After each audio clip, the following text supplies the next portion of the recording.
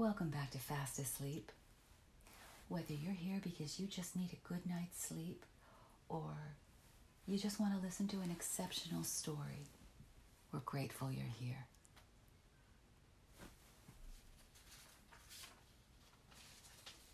Well, finally, in this episode, our story's conclusion, Elizabeth confronts Mr. Speed. What is it about Mr. Speed that causes her to connect all men, however unfairly, to the same attribute? And is this attribute what keeps her from marrying ever? Well, author Peter Taylor's life was very different from his characters. He was married to poet Eleanor Ross Taylor for 51 years until his death. So, let's tuck in and enjoy Mr. Taylor's conclusion to A Spinster's Tale.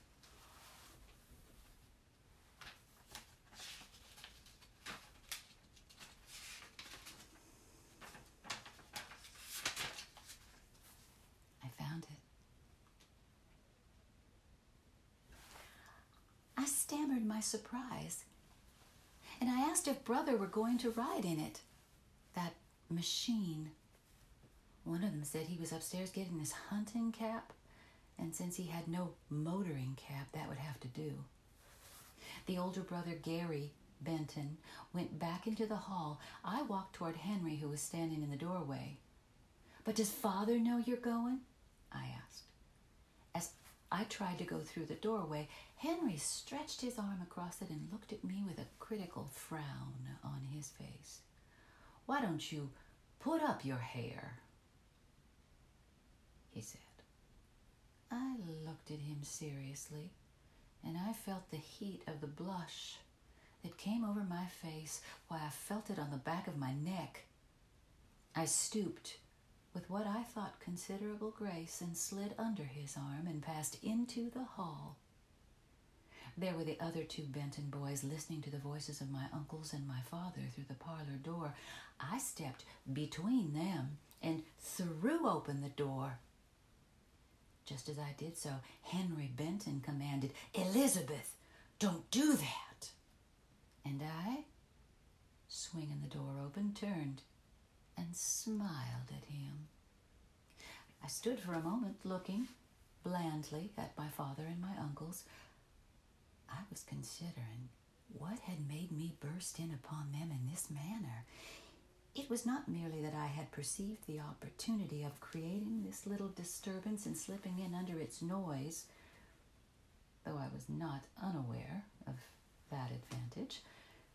I was frightened by the boys' impending adventure in a horseless carriage, but surely not so much as I normally should have been at breaking into the parlor at this forbidden hour. The immediate cause could only be the attention which Henry Benton had shown me. His insinuation had been that I remained too much a little girl, and I had shown him that at any rate I was bold, or at least a naughty little girl. My father was on his feet. He put his glass on the mantelpiece, and it seemed to me, that from the three men, as they came in rapid succession, all possible arrangements of these words: "Boys, come in. Come in, boys. Well, boys, come in. Come on in. Boys, come in the parlor." The boys went in, rather showing off their breeding and poise, I thought. The three men moved and talked clumsily before them as the three Benton brothers went each to each of the men, carefully distinguishing between my uncle's titles, Doctor and Colonel. I thought how awkward all of the members of my own family appeared on occasions that called for grace. Brother strode into the room with his hunting cap sideways on his head and announced their plans, which the tactful Bentons uncertain of our family's prejudices regarding machines, had not mentioned. Father and my uncles, yes, indeed, had a great deal to say about who was going to do the driving, and Henry Benton, without giving an answer, gave a polite invitation to the men to join them. Oh, to my chagrin, both my uncles accepted with the greatest of pleasure what really had not been an invitation at all, and they persisted in accepting it even after the brother, my brother, in his rudeness raised the question of room in the 5-passenger vehicle. Father said, sure, the more the merrier, but he declined to go himself, and declined for me Henry's invitation. The plan was then, as finally outlined by the oldest of the Benton brothers, that the boys should proceed to the Carletons, and that brother should return with the driver to take our uncles out to the Carletons' house, which was one of the new residences across from Centennial Park, where the excursions in the machine were to be made. The 4 slender youths took their leave from the heavy men with the gold watch chains across their stomachs, and I had to shake hands with each of the Benton brothers. To each I expressed my regret that Father would not let me ride with them, emulating their poise with all my art. Henry Benton was the last, and he smiled as though he knew what I was up to. In answer to his smile, I said, games are so much fun. I stood by the window watching the 4 boys in the street until they were out of sight. My father and his brothers had taken their seats in silence. Oh, and I was aware of just how unwelcome I was in the room. Finally, my uncle, who had been a colonel in the Spanish War and who wore bushy blonde sideburns, whistled under his breath, and then he said, well, there's no doubt about it. No doubt about it. He winked at my father, and my father looked at me, and then at my uncle, and then quickly, in a ridiculously over-serious tone, he asked, what, sir? No doubt about what, sir? Why, there's no doubt that this daughter of yours was flirting with the youngest of the Misters Benton. My father looked at me and twisted his mustache and said, with the same pomp, that he didn't know what he'd do with me if I started that sort of thing. My 2 uncles threw back their heads, each giving a short laugh. My uncle, the doctor, took off his pince-nez, you know, those little glasses, and shook them at me and spoke in the same mock serious tone of his brothers. Young lady, if you spend your time in such pursuits, you'll only bring upon yourself and upon the young men about Nashville the greatest unhappiness. I, as a bachelor, must plead the cause of the young Bentons. I turned to my father in indignation. That approached rage. Father, I shouted, now, there's Mr. Speed, out there. Well, father sprang from his chair and quickly stepped up beside me at the window. Then, seeing the old man staggering harmlessly along the sidewalk, he said in, well, I thought affected easiness, yes, dear. He's drunk, I said. My lips quivered, and I think I must have blushed at this first mention of the unmentionable to my father. Oh, poor old Speed, he said. I looked at my uncles, and they were shaking their heads, echoing my father's tone. Whatever did happen to Speed's old maid sister? My uncle, the doctor, said. Oh, she's still with him, Father said. Mr. Speed appeared soberer today than I had ever seen him. He carried no overcoat to drag about on the ground, and his stagger was barely noticeable. The movement of his lips and an occasional gesture were the only evidence of his intoxication. I was enraged by the irony that his good behavior on this of all days and what it presented. Had I been a little younger, I might have suspected a conspiracy on the part of all men against me. But I was old enough to suspect no persons being even interested enough in me to plot against my understanding, unless it be some vague personification of life itself. The course which I took, I thought afterward, was the proper one. I do not think that it was because I was then really conscious that one is determined to follow some course rigidly and is blockaded. One must fire furiously, if blindly, into the blockade, but rather because I was frightened, and in my fear forgot all logic of attack. At any rate, I fired furiously at the three immutable creatures in that room. I'm afraid of him, I broke out tearfully. I shouted at them. He's always drunk.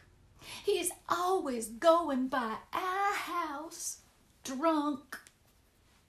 My father put his arms about me, but I continued talking as I wept on his shirt front, and I felt my father move one hand from my back so as to motion my uncles to go.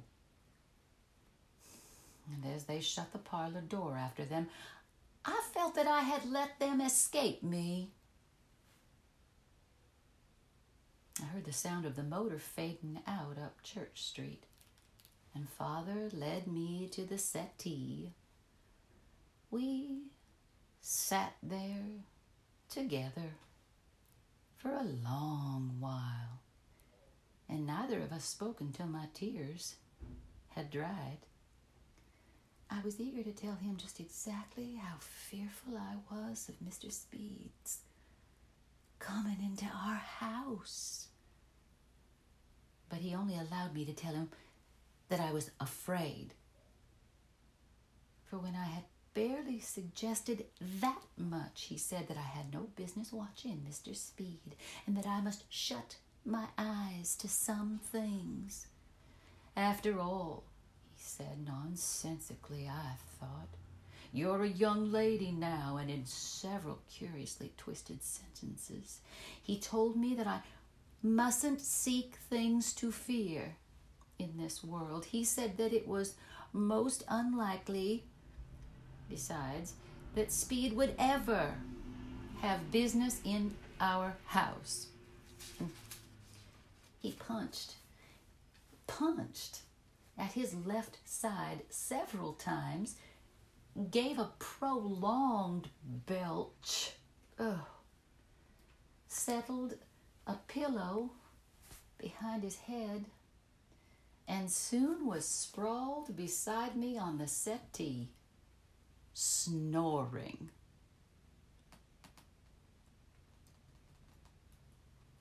But Mr. Speed did come to our house, and it was in less than 2 months after that dreary twilight.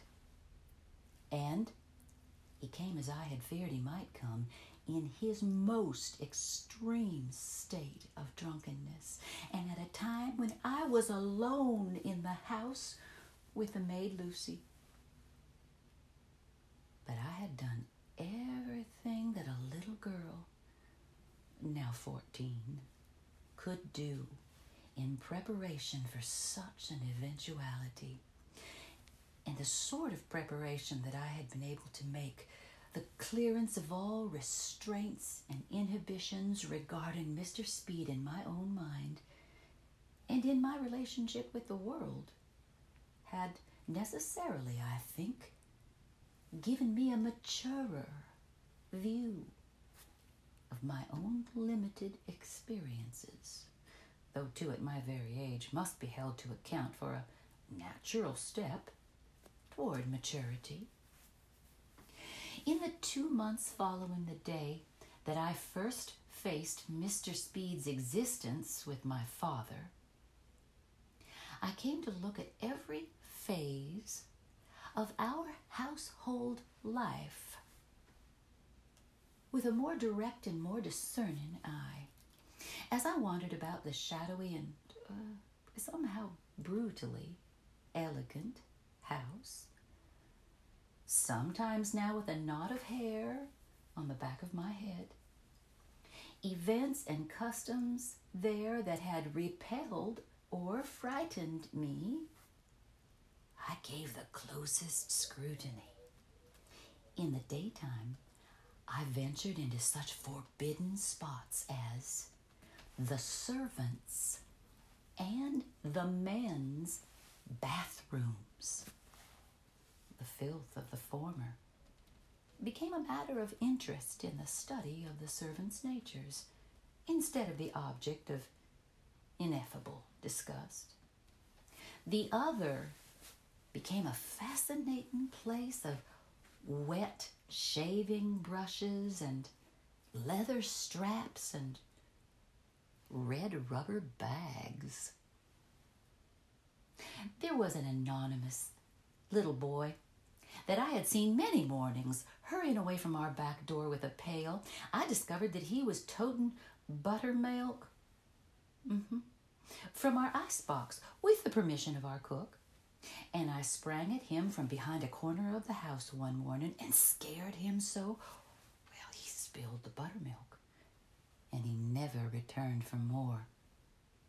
Another morning, I heard that cook threatening to slash the houseboy with her butcher knife, and I made myself burst in upon them, and before Lucy and the houseboy, I told her that if she didn't leave our house that day, I would call my father.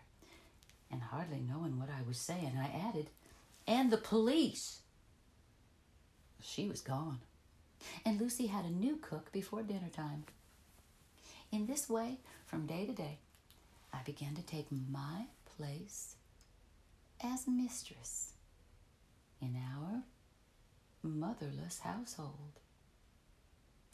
I could no longer be frightened by my brother with his mention of runaway horses, and instead of terrorized, I felt only depressed by his long and curious arguments with my father. I was depressed by the number of the subjects to and from which they oscillated.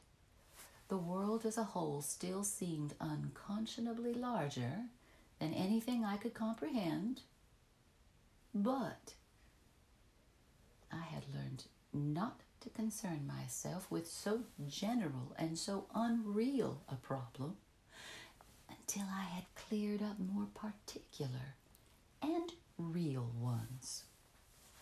It was during these 2 months that I noticed the difference between the manner in which my father spoke before my uncles of Mr. Speed when he passed, and that in which he spoke of him before my brother.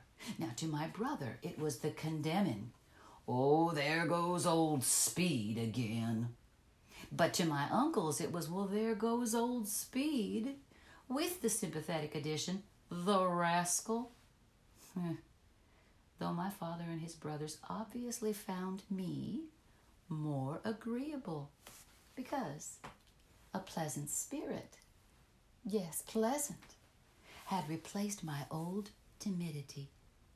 They yet considered me a child, and my father little dreamed that I discerned such traits in his character, or that I understood, even if I listened to their anecdotes and their long funny stories.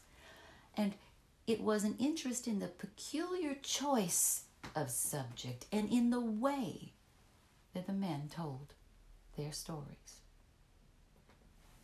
Now, when Mr. Speed came,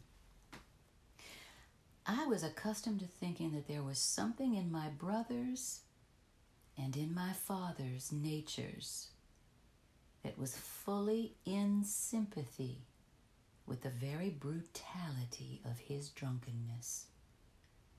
And I knew that they would not consider my hatred for him and for that part of him which I saw in them. For that alone, I was glad that it was on a Thursday afternoon when I was in the house alone with Lucy, that one of the heavy sort of rains that come toward the end of May drove Mr. Speed onto our porch for shelter. Otherwise, I wished for nothing more than the sound of my father's strong voice when I stood trembling before the parlor window and watched Mr. Speed stumbling across our lawn in the flaying rain. I only knew to keep at the window and make sure that he was actually coming into our house. I believed that he was drunker than I had ever before seen him, and his usual ire seemed to be doubled by the raging weather. Despite the aid of his cane, Mr. Speed fell to his knees once in the muddy sod. He remained kneeling there for a time with his face cast in resignation. And then once more he struggled to his feet in the rain. Though I was ever conscious that I was entering young womanhood at that age, I can only think of myself as a child at that moment. For it was the helpless fear of a child that I felt as I watched Mr. Speed approaching our door. Perhaps it was the last time I ever experienced the inconsolable desperation of childhood. Next, well, I could hear his cane, and it was beaten on the boarding of the little porch before our door. I knew that he must be walking up and down in that little shelter. And then I heard Lucy's exasperated voice as she came down the steps. I knew immediately, what she confirmed afterward, that she thought it brother, eager to get into the house and beating on the door.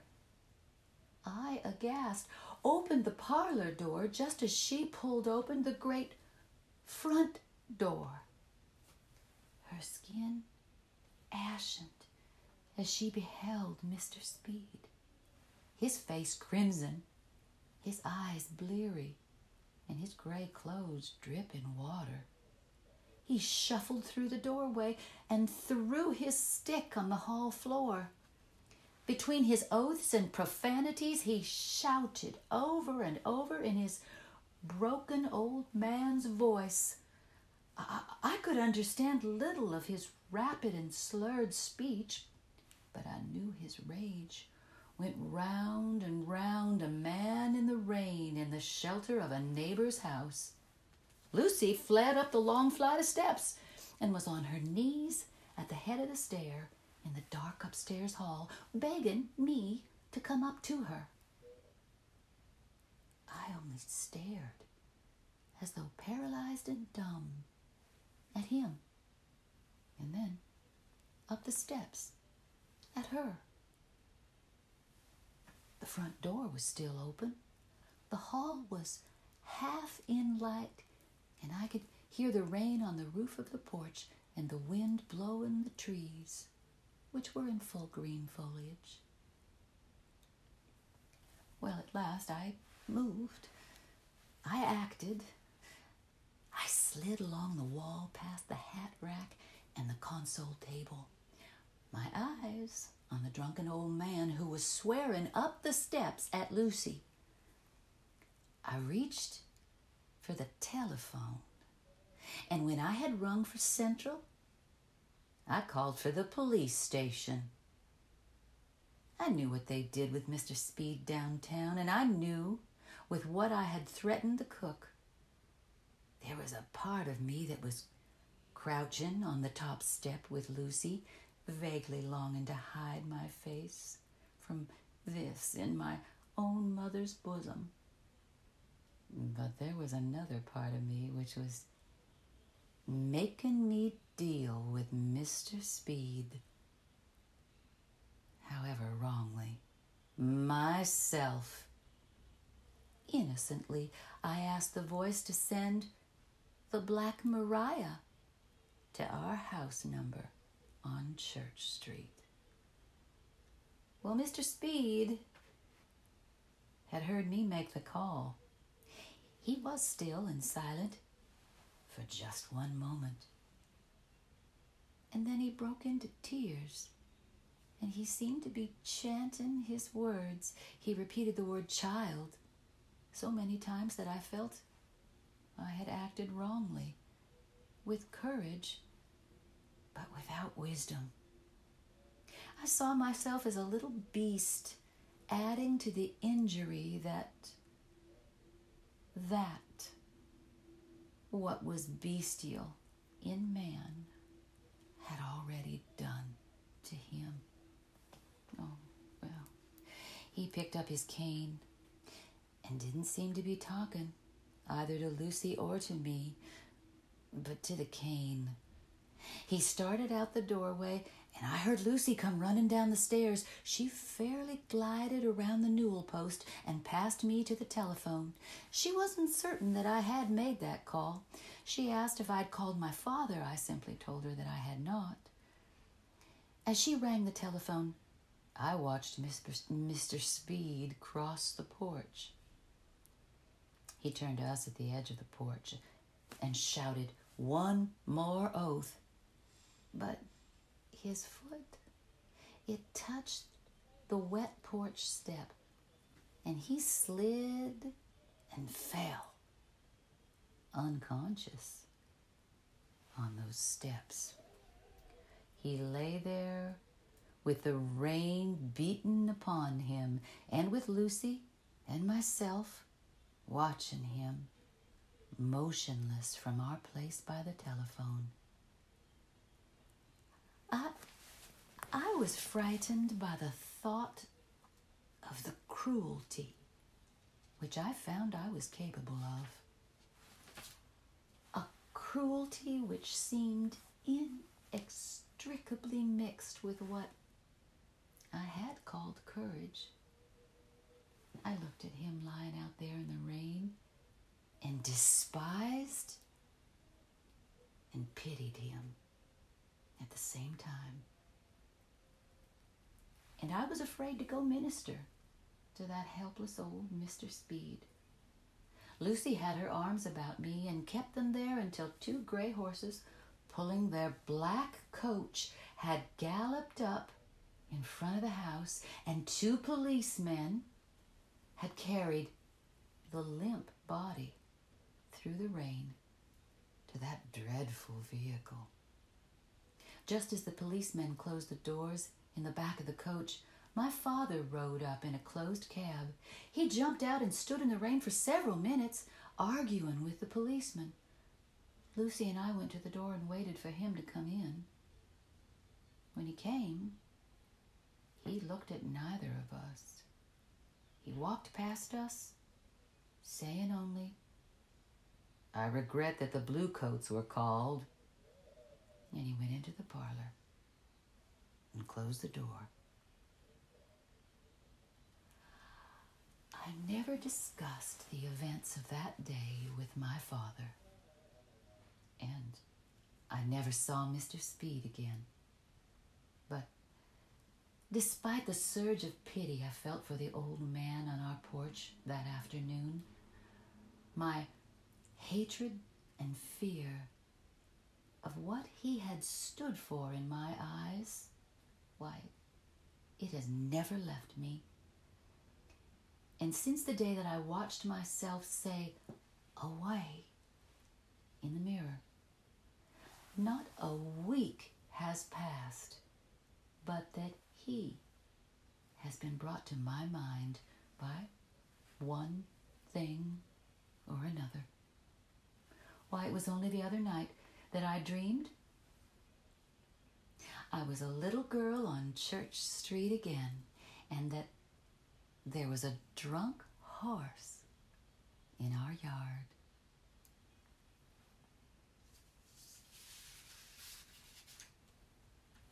Well, that concludes the story, and we're going to stop.